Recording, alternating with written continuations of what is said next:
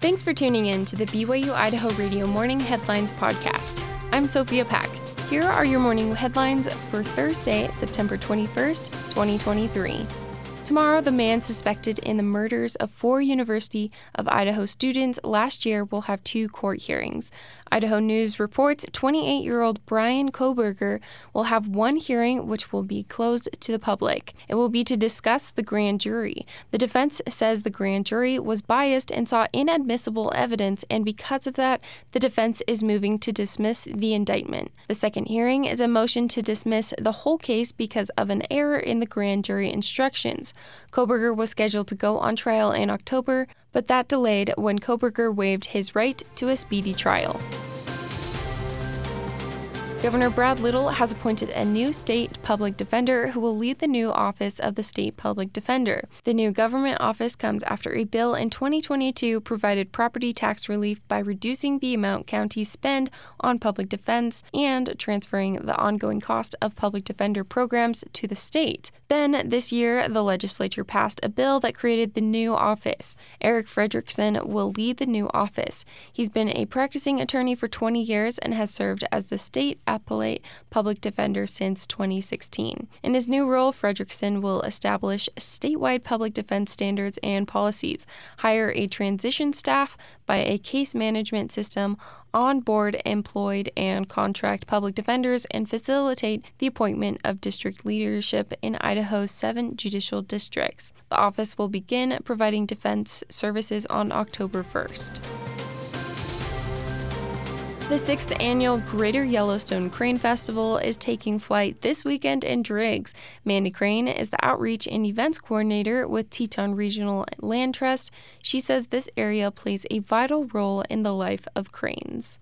Cranes are also unique kind of in our area because Teton Valley is actually the largest staging area for the whole greater Yellowstone population of cranes. Focusing on certain species actually helps you to protect a lot more habitat. The aim of the festival is to promote awareness for the habitats of cranes and other bird species in the area. The festival, which began yesterday and goes through Saturday, features activities for all ages.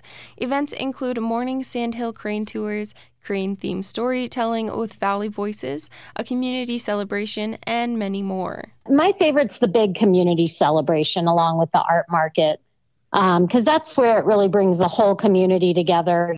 Prices for event tickets range from free to $55. To learn more about the 6th annual Greater Yellowstone Crane Festival and view the full schedule of events, go to tetonregionallandtrust.org. To listen to our full interview with Mandy Crane, follow BYU Idaho Radio on your favorite podcast app.